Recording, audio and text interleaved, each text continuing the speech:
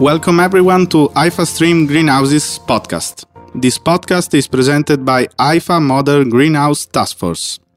Hi everybody, this is Filippo from Italy, based in Bologna. Today's topic would be the pH management in the drip line and the root zone. And we are gonna talk about it together with one of our most prepared agronomists on this topic. Without further ado, I let him present himself and start. Thank you, Filippo, for inviting me for this topic. First introduction from my side. My name is Marco Molenaar from the Netherlands. I'm working for Haifa Northwest Europe, and on daily basis I'm active in the greenhouse segment, where I work with growers about water-soluble fertilizers. The reason why we choose for this topic, pH management in the drip line and the root zone, is that we see on daily basis that there are many questions and problems rising up. And this is the reason why I put this on the agenda to speak and discuss with each other about this. Yeah, you're right. Sometimes we give too much attention on nutritional recipes, forgetting that there are many other factors that are driving our nutrients availability and efficiency of our nutrition. So you want to start us giving us some advice concerning the approach depending on the water source? Yes, of course. We see in the market that there are many water sources in the market, and every water source contains something where we want to work with, where we must want to work with. And one of these elements is bicarbonate, and also looking to the pH. This is important information for us as agronomists, but also for the grower to make in the end a good recipe.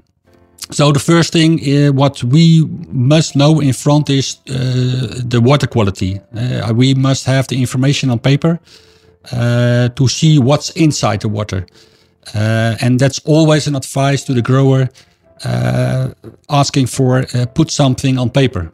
Inform us about it. Yeah.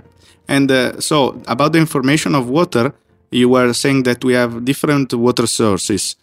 You can just say some general advice about the type of water sources we can have?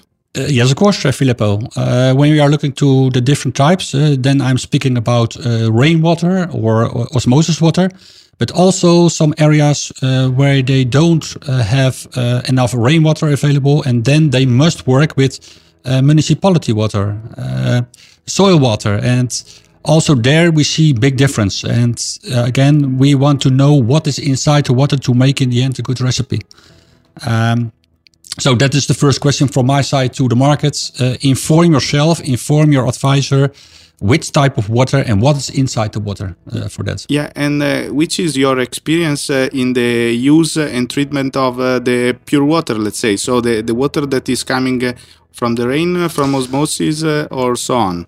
Yeah, when we are looking to the Northwest European area, rainwater is what I said always the best water which there is. There is nothing inside. It can also be a disadvantage, but we have no high pH, we have no bicarbonate inside, so we can do what we want. So collecting rainwater is the best, and if you have this available, then my advice is to work with that for the fully 100%. Yeah. And when you are working, for example, like in Italy with the soil depth water, what is your advice? Then the first thing is again, inform yourself about this quality of the water, of course. And then I want to see a level of bicarbonate, which is active in the water. And I want to see the results on paper. And if we have this information, we can recalculate everything what is the need for the grower in the end. Okay, thank you. Yeah. But concerning the parameter you were talking about, so pH and bicarbonates, how they affect the stock solution preparation and how we can react on it? We must know which type of water do you use for a good tank mixing. And most of the time this is totally new for the grower in the end. But also here, especially for the tank where we add sulfate and phosphate based fertilizers, a hard advice from my side to the market is that we must have a pH below 5. And if we work with soil water, for example, and we use this water for the tank mixing where we add sulfate and phosphate based fertilizers, the pH is rising up. And in front, we must react on that. And what I want to say is we must add some acid inside to decrease the bicarbonate level, to decrease the pH, to have a good balance between the fertilizers which we add in the system. So in this tank, sulfate and phosphate-based fertilizers, the pH must be below 5. That's a hard advice. Yeah, and what about the other tank? So the tank where we usually add calcium nitrate? This tank is, in my opinion, totally different. This is a tank, you are speaking about calcium nitrate, but we know that there also is some chelates inside, especially looking to iron chelate. And if we add some acid in this tank where iron chelate is inside, we know that we kill the chelates. And for that reason only, we don't advise any acid in this tank. So in general, acid is only allowed in the tank where we add sulfate and phosphate-based fertilizers. Thank you, Marco. Marco, you come from the Netherlands. In your country, like in many others, it's mandatory to recycle the drainage water. This is an action that could be really green also for other countries that has no regulation. So what's your personal experience concerning the management of the so-called drainage water? Yeah, it's a very good question because in our territory, Northwest European area, it's not allowed anymore to throw water away. So what you said is fully true. We use all the drainage water which we create in our system, which means that we must the water bringing back into the system. And we see that if a plant is reacting on growth, we see that the pH is also rising up in the root zone. And near pH, also the level of bicarbonate. We collect this drain water from what we create in the system. We have a tank where we collect this water. And normally we must do something. And in the modern greenhouses, we disinfect also this water. And it can be via heating systems, or it can also be via UV systems. And we know that in this segment that we also using some acid to clean the disinfection equipment, which has an effect in the end, what we bringing back into the system. Yeah. So we have looked into water quality and management at the beginning and at the end of all, but we can also look to the pH, to the levels inside the root zone. Do these values can give us some data concerning our crop? You mean what we are sending to the plant or what we have in the root zone? What we have in the root zone. Okay, yes. What we want to see on analysis is that we want to have a pH around 6 in the root zone. Because when we are going lower and lower about pH, then also there is a destroying of the roots. So the goal in the end is to have a pH of 6, which is good for the elements which we want to have available for the plants. The higher the pH, we know that there are some elements lost about availability. So in general, we can say the pH of 6 is perfect for a good available elements in the root zone for that. Okay. Thanks, Marco, for the time you dedicated us and also for your knowledge sharing. You have given us many useful information. Let's try to summarize them in the last minutes. So, we have understood the importance of following the water quality all along its streams in the greenhouse.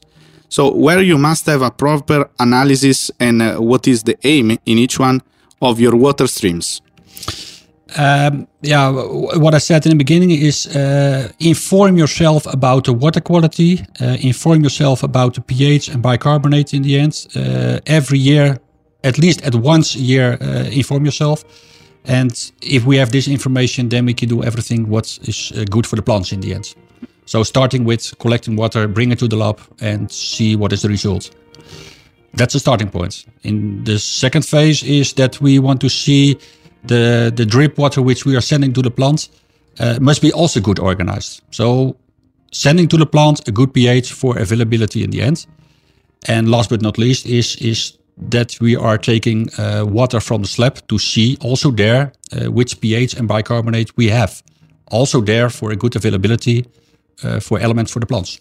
Yeah, during our speech, we were talking about many tanks. Okay, the tanks for the stock solution, the tanks for the pure water, and a possible tank also for the drainage water collection. Could you summarize them and giving your advice concerning the action we can do in this tank? And with that, you mean also related to the pH, which we are sending, collecting everything together? Maybe it's good to know, for example, look into the pure tank water, okay, in your country. When you collect maybe some soil depth water, you act with the acid addition directly in this tank? It's a little bit complicated, but speaking about rainwater, this is the quality where we work with. We do not any action. Collecting water from the soil. Inform yourself. That's the first step. Second one is react on what we see on paper. And there, with a pH measurement system and an adding system, adding some acid in front. That's the first step. Then you said about the tank for the stock solution of sulfate and phosphate, where we must have a pH below 5 to have a better preparation. And then you said that in the other tank, so the one where we usually add calcium nitrate, but also iron chelates, we should leave the things out there it is, because adding some acid, as you know, if you don't know the quality of the water, so if you don't know if we have some bicarbonates or not inside, can also kill the chelates. And just to conclude, we have come to the end of the episode.